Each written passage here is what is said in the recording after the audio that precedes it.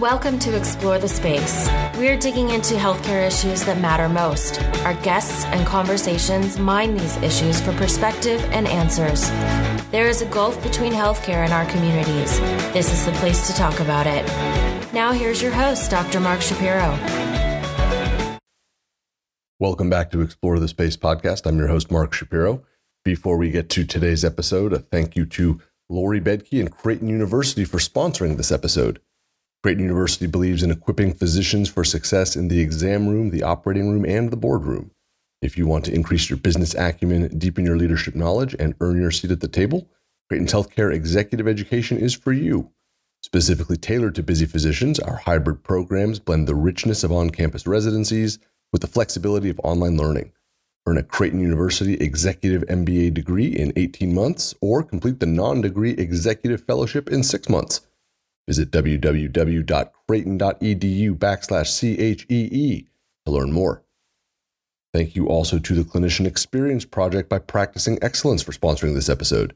The Clinician Experience Project provides coaching and development solutions for clinicians, leaders, and teams working in some of the nation's largest hospitals and healthcare systems. As a leading provider of clinician-designed content, the Clinician Experience Project team partners with clients to deploy skill-building programs that map directly to organizational goals, delivering measurable enterprise-wide results. To learn more about how your organization can improve patient and organizational outcomes, visit www.practicingexcellence.com. My guest in this episode of Explore the Space podcast is an old friend of the show, my pal, Michelle West. Michelle is an attorney in Southern California who joins us a few days after completing one of the toughest foot races on the planet, the Badwater 135, for the 4th time. This is becoming an annual tradition. Michelle comes on the show after she finishes. It's just amazing to speak with her. It was an absolute treat to have her back on. And the cool thing was, normally we catch up a little bit after the race before we record, but we went into this one fresh. This was actually our first conversation, which was really fun for me. And her insights just around moving through something difficult, tackling something difficult, seeing it through to the finish line, and the skills and the techniques she uses to get through that are really, really compelling. And her insights specifically around creating a high-functioning team under extraordinarily adverse circumstances is gold. It's just gold, and it's fantastic. I think you're going to really enjoy listening to this. You can find the other episodes that I've done with Michelle as well in the show notes, so definitely check those out. You can subscribe to Explore the Space podcast on Apple Podcasts or wherever you like to download your shows. Please do leave us a 5-star rating and a review, and please do share the show with your friends, and definitely subscribe. We'll have lots more great content, and all of those things really do help us out. You can email me, mark@explorethespaceshow.com. You can hit me on Twitter @ETSShow, and you can find the whole archive at www.explorethespaceshow.com. So now, without further ado, fresh off of completing her 4th Badwater 135 race through Death Valley in July, Michelle West. Michelle, welcome back to Explore the Space podcast. I'm delighted you're here. I'm happy to be here. Happy to see you. I'm happy you're here too. I was worried that we might not ever see you again. Me too. That's 2 of us. I was like, I don't know if I'm going to survive. You're 5 days out. You're Badwater +5 as we sit here recording this. You just finished your 4th Badwater 135. Has it sunk in yet? You know, it has. I'm surprised I was able to do it. I'm almost sad it's over. I'm always sad it's over, but I'm always shocked. Like, wow, I can't believe I did it. I mean, I did it. You did it. I mean, there's no question. Was there like a euphoria that's worn off? I think it was more, I would say, relief. Yeah. I would say the first 50 miles, I was concerned. It's a really fast pace I have to keep up to get to that first cutoff. Yeah. And once I made it to that 50 miles, I was relieved. I felt like I knew I could do it again, but it was really, really hard. I'm not going to lie. It was extremely tough this time. And just to give everyone context, you and I have not spoken since the Badwater. So this is our catch up. What was it like conversation? Normally, I've crewed for you once. Normally we're on the phone right after, I've got nothing. I've got a little bit of Instagram and that's it. So this is very cool for me. I want to start though, because, I have the sense of what it looks and feels like out there, but I actually want to go back about 2.5 weeks ago. I'm sure you saw Death Valley had a temperature spike to 134 degrees like 10 days before the race started. Did you know that? Oh yeah, definitely. We were all freaked out about it. We were super worried about the heat, and it was going to be record breaking. And in fact, it was record breaking. So I was panicking. I was kind of like, oh, I can do 122, 127, but once you get into 130, that's scary. Friends of mine were asking me about it. I'm like, look, at temperatures that high, every degree feels like you're getting punched in the face. Like it matters for sure. 122 to 123. Whew. Not just physically, but also mentally. It's like, oh my gosh, it's getting hotter. Seriously? Yeah, exactly. No, I was really freaked out. And so I will tell you, I was a little bit pleasantly surprised when I checked the weather about a week before we went in, and I saw that it was going to dip. And I think the high was going to be like 118 on race day. Yeah. But it doesn't even matter. Every day is so crazy there. I mean, we had conditions. It was pouring rain, lightning, and thunder the night before the race. Oh my gosh. I was totally freaked out. Like I heard so much thunder, and I was trying to sleep. I was all nervous about getting my sleep before the race. And finally I was like, forget it. I'm just going to get up. I'm going to go outside and I'm going to watch this crazy, this lightning show that was happening. So I got up and watched that for about an hour, and the temperature dipped to, I'm not kidding, I think on my phone it said 75 degrees. So holy smokes. 75 degrees, but within like about an hour or two, it was back up to, 110. I mean, the temperature swing was just crazy. That is extraordinarily jarring to not only have like a minus 50 degree drop, but it's also getting pelted by lightning, knowing you're going to be out in like super exposed desert roads. You're just a giant target for nature. Oh my gosh, exactly. It was nuts. And then at the beginning, I have to tell you, this was the craziest thing, because you've driven that road before. We're driving to the start. We're driving to the Badwater Basin. And on the way, the temperature it says like, 108. And I'm like, okay, 108, that's okay. That's fine. And then all of a sudden you see these people and they're walking, and it's only the first like 17 miles. I'm like, typically people are not going to walk. They look like they can barely move forward. And all of a sudden like the wind is just howling. There's like sandstorm. Like it was almost like whiteout conditions, sand. And just wow. So this is the first stage of runners that you're now seeing on the road. Exactly. This is the first wave, the 8:00 wave that's already started. And as we're making our way to the 9:30 start, we're seeing what they're experiencing. And I really started to freak out. Then I saw that the temperature raised in this one section for about 2 miles. It went from like 106 to 126. And it was it lasted for about a mile or two. And then I thought, oh my gosh, I don't know if I can do this. It was just the most strange weather condition. And still there was like, there was clouds everywhere. It just looked like strange weather conditions. And it seemed kind of scary, because you just don't know what's going to be thrown at you. So here's where I want to get to the part that I know people who've heard you on Explore the Space podcast love about this is the stuff that kind of comes out of this extraordinary experience that for anyone else is actually that there's levers to pull, that there's actionable things. How do you move? I've heard you say that you felt like you were freaking out 3 different times. It's this bizarre weather. It's hot. It's all of these things. You're seeing other runners. You're in this headspace of chaos. How do you move from all of that fear and anxiety and uncertainty and physical discomfort to a place at the starting line of like, okay, I am now about to start? Do you find a place of peace, or do you just take the chaos right with you to the starting line? I just took it right with me to the starting line. I was really nervous, and I just used all that nervous energy and just put my head down. And honestly, when we, they sang the Star Spangled Banner, and then we started the race, and I just put my head down and just charged through the wind. And it was just really tough wind conditions, sand blowing. I just put my head down and ran, honestly, probably too fast for about 17 miles to Furnace Creek. It was, I almost couldn't deal with it. It was like I could only use up all that energy by just running through it. It helps me to hear this because I remember, we can follow runners right on the website, and we can see when you hit the different checkpoints. And I've got it right in front of me. You were 5.8 miles per hour in the first phase to Furnace Creek in that first set. And I saw that, and I said to Jessica, my wife, who's been out there, she's flying. Did you feel it, or was this just you compensating for the wind? No, I was flying. I had so much nervous energy. I really didn't know what else to do with it. And I just put my head down and ran through it. It was too fast. I'll tell you, it was, I knew it might be. They tell you like, don't pull the rookie move, don't go out too fast. And I knew I was going too fast. I was so fast that my crew couldn't find me. So they missed me. So they couldn't even pick me up until mile 4. It was about mile 4, and I wanted to be crewed every 2 miles.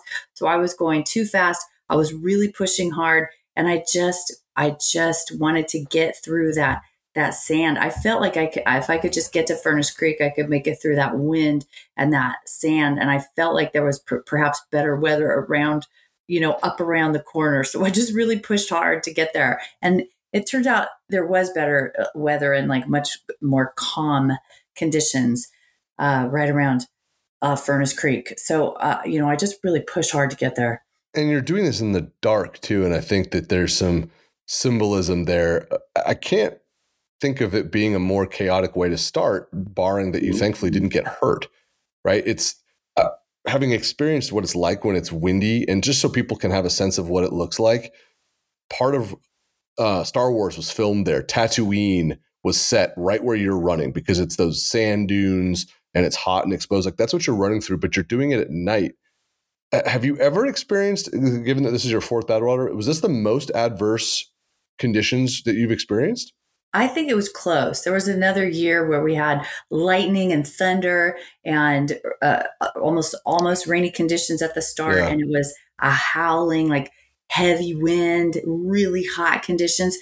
But I think it only lasted a couple miles. I think this one lasted a little bit longer. I think This lasted, at least when I started, it felt like it lasted for about 10 or more miles. So it was pretty crazy. Usually what I like is I like it to be still or a little breezy, but not windy. And I like to look up. We usually run this with a full moon. So I like to really kind of look around and enjoy the full moon and look at the mountains in the distance and just see the vastness of the desert. But this time I couldn't even look up because I didn't have any clear glasses, anything to block the sand blowing in my eyes. So I couldn't even enjoy it. I really was just like head down, looking at the white line, one foot in front of the other, trying to get through it. Relentless forward motion. That's what you taught me a couple of years ago. Was there ever a point though where you transitioned, because you have some experience to say, where the mental talk, the playback that you're getting is, this is fine, you're okay, keep going, or okay, this is a super speed wobble and we're not going to do this. How do you find the right mental talk volume? You know what? So for me, what I like to do is I like to run with the music. Yeah. And I notice that when if I can just start, turn the music on, and then tell myself that this is a fantastically enjoyable experience and just put my head down and get through it. I really did try to enjoy it. And so I did. I really just put my head down, ran on the white line and listened to music and just really powered through it. So, I was able to sort of get to that place where I thought, okay, I can do this. I've done this before. It may not be exactly the same conditions, but whatever is going to be thrown at you, you can handle it and you will adjust. Maybe you'll slow down a little bit. Maybe you won't look around because the sand's blowing in your eye. Whatever it is, like you do adjust a little bit, and maybe you need a little bit more motivation from the music. And I had just read a study about music, how it really does assist in your workouts. I think that it takes away the perception of your effort. So you don't feel that you're working as hard when you're not listening to yourself huff and puff, and like you have your headphones in and you're listening to the music. And I think it really does help to kind of push you a little bit without thinking that you're working as hard. Here's where I am endlessly curious. And I mean, we've been friends now for almost a decade. I still want to better understand. I get what you're saying, right? You and I do Peloton rides together. And you're right. For that 30 minutes, 45 minutes, for sure. You were on the road for 38 hours, 31 minutes, and 1 second. That's a whole other sport. Obviously, it's an entirely different solar system to be trying to apply that same rule to. do you break it up into like, okay, this is a 30-minute section now, or this is do you try to compartmentalize it, or do you just ride this really long 135-mile wave? I do compartmentalize it. Absolutely. Because you understand how the race goes. I push myself really hard for the first 50.5 miles because I know there's a tight cutoff, and I'm a decent runner, but in these conditions, in the heat, I know I've got to make that cutoff. I had, for my starting wave, 9:30, I had to make it to the 50.5 mile mark by 10 o'clock. So I think that is what, 12 and a half hours, which sounds like plenty of time on a normal 50-mile race. No. But I got to tell you, in these conditions, and you're running through your first night, which I'll be honest, running through the first night was not that hard. I mean, that's not that bad. So I really did compartmentalize it. I knew I had to push hard. I want to get to that first cutoff. And I knew after that, then I feel like the rest of the cutoffs are manageable. And then I know that you're going to pick up a pacer to assist you. And a pacer is someone that runs with you and that gives you moral support. It can provide some water for you in the form of like spring you with ice water in case you're really hot. And I knew that pacer was coming in the future and that was going to help me. Mm-hmm. So I do compartmentalize it. I know the first 50.5 miles is one phase. And then the next phase is climbing Towns Pass, which is, climbing up to 5,000 feet. And then the next part is descending down into Panamint Valley and then into Panamint Springs, which, we call the frying pan, really hot down there. Totally. Oh my gosh. And then hitting that 72-mile mark where you're going to sit down and let the crew get a rest and some food for a little bit. And then, the climbing starts again. And just you have all these different sections and you do compartmentalize and you allow yourself to take a different pace and a different attitude about all of them. You can't attack them all the same because they're so different. So we've spent some time, obviously, between the ears. And I think what is always so exciting for me to hear, I'm not going to do a Badwater, but it's just that reminder of taking these large challenges and breaking them into just what is in front of you. And the corollary, obviously, for what myself and many people that listen to Explore the Space have gone through is with the pandemic and now with more surges. Like we've been in this space before. It's not fun. We don't like it. It's really difficult. But we know the work in front of us looks like this. And we just have to kind of wade into that wind and sand and heat and discomfort. And that's that mental part that, quite honestly, hearing you talk about it, like I can't get enough. It's totally exhilarating. How do you then deal with the physical discomfort? Because just being on your feet and the sleep deprivation and the hunger and the nausea and all of the things, when those start to peek behind the curtain and say, hey, yeah, you think you got this easy? I'm going to make your knee hurt. All right, I'm going to give you a stomach cramp. Okay, I'm going to make it where you don't want to drink anything for a while. How do you kind of fold that in and just stay on the path that you need to follow? So that's a really good question because this year I had a harder time than ever. I'll be honest with you, even though wow, really? it was not as hot as other years, but by mile, I would say 25, my body decided that it wasn't going to allow me to keep anything down. And I had never dealt with that before. At mile 25? Yes. It was. Oh, man. It was crazy. So I started to panic a little bit because usually I can deal with, fatigue and nausea and certain things, but this level of your body just rejecting not only like food, but water, everything that I was putting into it. So that was tough, but I did benefit from my crew at this point because I remember saying, I don't know how I'm going to deal with this. I don't know how I'm going to deal with this. And one of my crew was a former world champion cyclist. So he was a guy who had done Solo Ram, which is Race Across America. He had done PBP, which is a cycling race in France, that's Paris to Brest to Paris. So he was like a champion cyclist. So he had this mentality, like a real champion mentality. And I remember kind of panicking. And I said, I don't know how to deal with this. I've never dealt with this before. And he said, well, why don't you just slow down and just walk for a couple miles? And I bet you're going to feel better. And so I said, okay, I just started walking. I walked for a couple miles. And you know what? In a couple miles, I did actually start to feel better. I was looking at the notes that they made because there's a chart that I put together. It says every hour, what do I take in? What's my output? Like, I remember that chart for sure.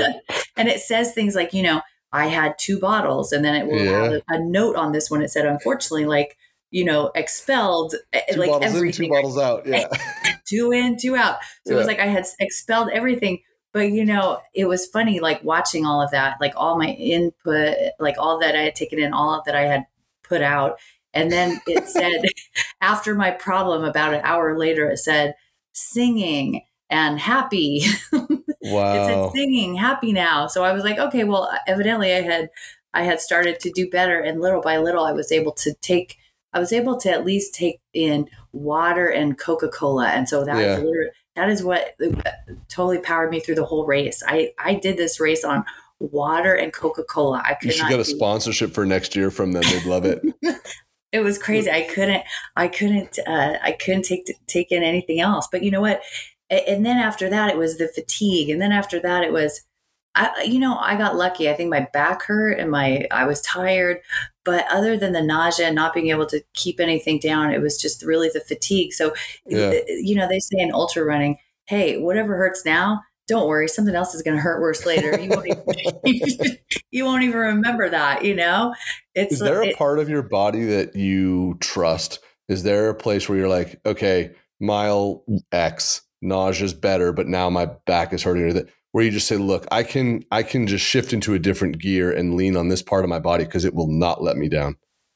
Yeah, my legs. I'll be honest, like my legs are pretty good. I love to run, and anytime if I get to a spot where I can run, which I do, for especially that first 50-mile section, I can run a lot of it. And I just, you just kind of put it in cruise control and just allow yourself to run and just enjoy it. You're not going too fast, but you're moving at a pace that allows you to really cover some distance and try to enjoy it. And, I feel like my legs aren't going to give out. They always work for me. I've been really lucky. I don't cramp. I know some people have debilitating cramps. Man, I don't have to deal with that. Thank God. I just am really lucky.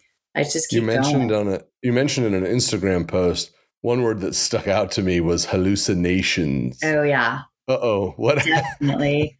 Definitely. Walk us through the hallucinations in the desert. Oh my gosh, it was just nuts. This was the hardest year fatigue-wise for me. But maybe it was because I couldn't consume as many calories, and maybe it was making my energy dip.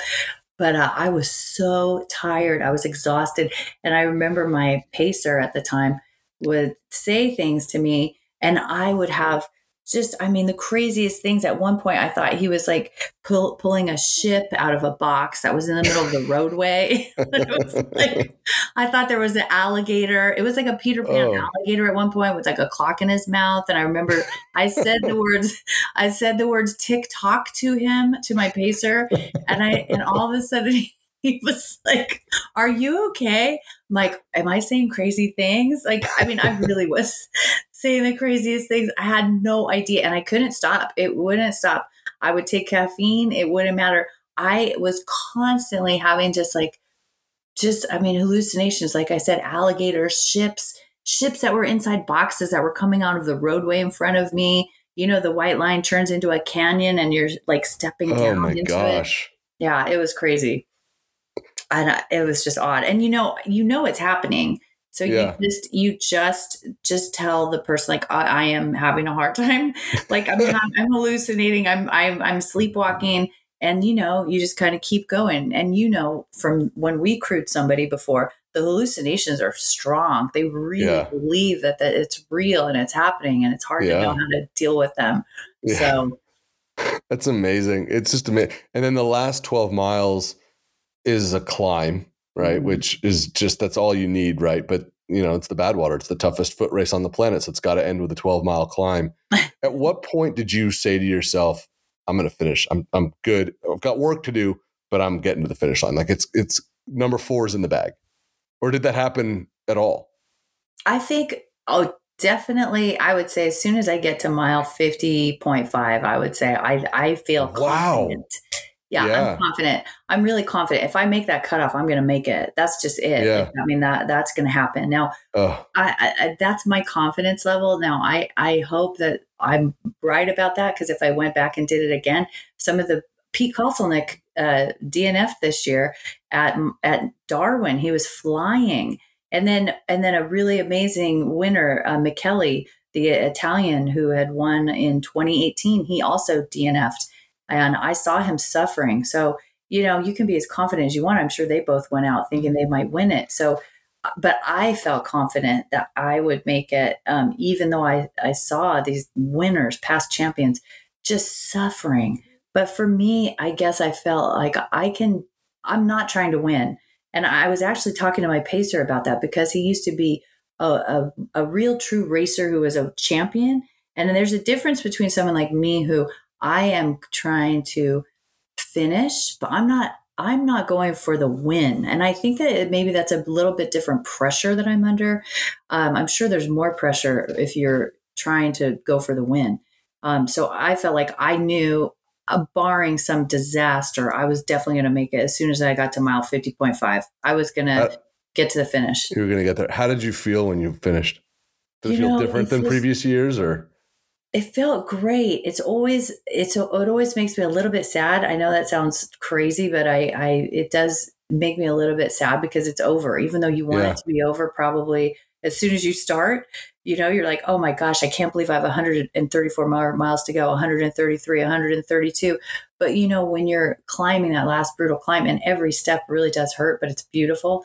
And then you cross the finish line, and it's such a epic feat for your team, and it's so much fun. And you know, you get to focus on this one task and one task only for 2 days, and then it's over. So you, in a way, you already miss it as soon as you cross the finish line. You're so happy, but you're also sad, you know. It's such an escape, right? Your phone doesn't work. You're not even looking at your phone, but like for the crew, your phones don't work. There's no signal, and you're not supposed to try to like bring your own little mini router. Like that's not the point. You are in a clarity of purpose and intention that it's totally exhilarating. And in our time and space now, so rare.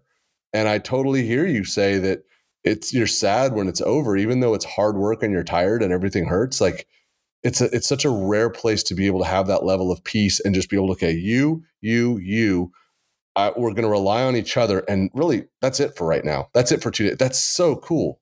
Yeah, that's it. And you really do rely on each other. I mean, for survival. Like I can't survive even more than 2 miles out there without them. And the same goes for all of us. I mean, we all are exhausted, as you know, like we're all exhausted. We all need water. We all need ice. And we really are just this little, you know, roving team that has to be there for each other and has to take care of each other.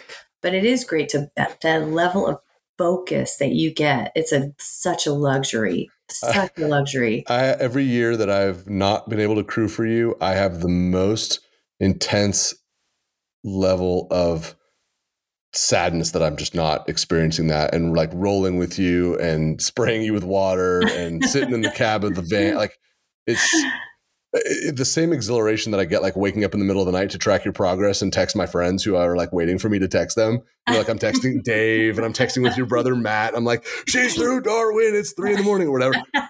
It's the best, but it doesn't make up for actually being out there, which brings us to the critical question: what's up for 2022? Oh my gosh. You know, it's so funny. Every year I say never again, never again, never again. Right. And even when I started this year, I was like, never again. What am I doing? How can I do this? It's so hard. Like, am I really, like, is something wrong with me? How can I do this? Like, who do I think I am doing this? You know, it's so hard. But then honestly, within one day, I would say I woke up the next morning and I thought, you know, 5 would be a good number. I love it. How do you feel physically now? Speaking of 5 days out from the race, I feel great. Like, how do you feel? I feel great. I would say I have waves of tiredness, like waves of being tired, but my feet are great. My legs are great. I have no soreness. Like I feel great. I mean, I show up at work on Friday and people are like, why are you here? Why are you walking? You went to work on Friday? You got off the trail middle of the day on Wednesday? Yeah. Oh my gosh. Yeah. I had to like drive the crew back, return the van, unload the van, clean the van, put everything away, do laundry. Oh and then, I went to work. So amazing. I feel great. I'm really lucky. I will say that. Biomechanically, I feel lucky. What's a lesson or a theme, or what's the thing from your fourth Badwater that is going in your back pocket? It's going in your vault. This piece to say when something's hard, this is the takeaway from 2021 that I will look down and say, this piece, now I can deal with hard things. Okay, so I would say it was the fact that my family was not crewing me, or the family or close friends. So this year, my family and close friends were unable and unavailable to crew me. And that caused me some real concern. I was nervous about it. It's something I hadn't experienced before, but I decided I still want to do it. And I asked people who I thought, these people seem like they would be good, and I'm going to trust them. And I asked them, and we did some Zoom meetings.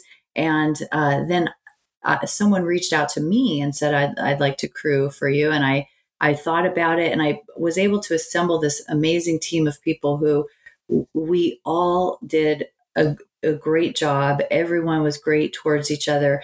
It was so positive, and it just shows you that you might have some expectation of something, and you might feel that I want it to work out this way, but you really can adapt. And you really can be pleasantly surprised that you can assemble a team of quality individuals who are going to have, work towards a common goal, and also have like a really pleasant time. My goal for the crew was be safe and have fun, and that's it. That's all I said. Be safe, have fun. I just want us to have a good time, and I think we really accomplished that. I mean, everybody was great towards each other, and we had a great time. And we obviously accomplished the task as well. So, I mean, it was just, that was a good lesson. Don't give up just because you can't have what you think is your dream team. It's not always going to work out. You need to trust in other people, and they're going to do a good job for you. And there's lots of other people who you can assemble into an amazing team, and that's kind of like life, right? I mean, it doesn't always work out exactly how you want. And you know what? Sometimes you're pleasantly surprised, I think of all of the pieces that I would want to read your book about, it's not the, what's it like on the road? It's hot. It's the way you have reliably year after year formed a team that they'll run through the desert with you, and they'll do it again. I think that's something that I don't know how much you've been able to sit and think about that. That's all you. It's not them, right? The runner is the team leader. There's a crew chief, but that's not I've been in the crew chief. The crew chief is not the leader. The runner is the leader. And the way you do that is really, it's high art. Disparate opinions, disparate physical stamina levels, all of the things that come out when you're hot, tired, sweaty, and far from home. And your teams just hum. It's a really remarkable skill that you possess. You know what it is? I think it's because I just wanted everybody to take care of themselves and take care of each other. So I always tell them hey, this is a fun run, and I'm really glad we're out here doing it. But really, we're here to just have fun. I mean, really, if we're not doing it for fun, what is the point? I have heard such horrible things about the cruise, and I've heard that it's the worst experience ever. Nobody should do it. And so I hear concern when people, when people are like, well, I've heard this, I heard it was horrible. I heard it's the worst thing I've ever seen, fighting. And I said, not on my crew. That's never happened. We're never going to have that happen. You know why? Because that's not how we are. That's not our mindset. And we're going to have a wonderful time, and we're going to be nice to each other. And that's it. That is what I do going into it. All my crew meetings, I reinforce that. That is our whole goal. That's it. And it's just about being safe, have fun. That's it. And I really think that mindset and going into it with that makes a big difference. I want to be a part of that again so badly. So hopefully you run next year, and hopefully there's a spot for me on your crew because I'm so in. Oh my gosh. You ready for the sleep deprivation and the unbearable heat, the relentless heat? I'm ready. I'm absolutely ready. Speaking of relentless, your tagline, which is my favorite, is relentless forward motion. Was that still part of the run in 2021? 100%. Yeah. Just relentless forward motion, one foot in front of the other. Just keep going no matter what. You might stumble in one foot in front of the other, but that's okay. Sometimes you're running, sometimes you're barely stumbling. A crawl is okay too, whatever it takes. It's the best. Michelle, all of the people that I was texting with and communicating with, I cannot begin to express how proud we all are of you and to know you. My wife, Jessica, who you know really well, I mean, she sends love. And obviously you guys will have a chance to chat when we're not recording a podcast. But there's something about this one that everyone was just really pulling for you and really excited when you were starting, when you were rolling, and when you finished. This one resonated. So thank you for bringing us all, at least in some way, on this run with you. It's just the best. And we're so proud of you. Thank you. I appreciate it. And I really felt that this year too. I really felt the love and support. So I appreciate it a lot. Hopefully we will we'll be out there with you next year, but thanks for taking the time. This was awesome. And congratulations on Badwater 135, number 4. Well, it's always awesome being here with you. Thank you. My thanks once again to Michelle for joining us on this episode of Explore the Space and sharing her remarkable insights on this incredible adventure, finishing her 4th Badwater 135. It's always a treat to have her on, and it's just wonderful to learn from someone who's doing such extraordinary things. Thank you also to Lori Bedke and Creighton University for sponsoring this episode. Learn more about Creighton's Executive MBA and Executive Fellowship programs at www.creighton.edu/CHEE. Thank you also to the Clinician Experience Project by Practicing Excellence. The Clinician Experience Project provides enterprise-wide healthcare coaching and development solutions for clinicians, leaders, and teams to improve patient connection, team collaboration, and leadership effectiveness. Organizations see significant results when participants spend a mere 5 minutes per week building skills through app-delivered programs. To learn more, visit www.practicingexcellence.com. And thanks to you so much for listening to this episode. I hope you've enjoyed it. It's a great opportunity to have Michelle back, and there is a link in the show notes to her previous appearances as well. Find me on Twitter at ETS Show. You can email me anytime, mark@explorethespaceshow.com. Please do share Explore the Space with your friends and your colleagues. That really helps us out. And definitely subscribe wherever you like to download your shows if you haven't already. We will be back soon with more great content. Until then, take care. Bye-bye.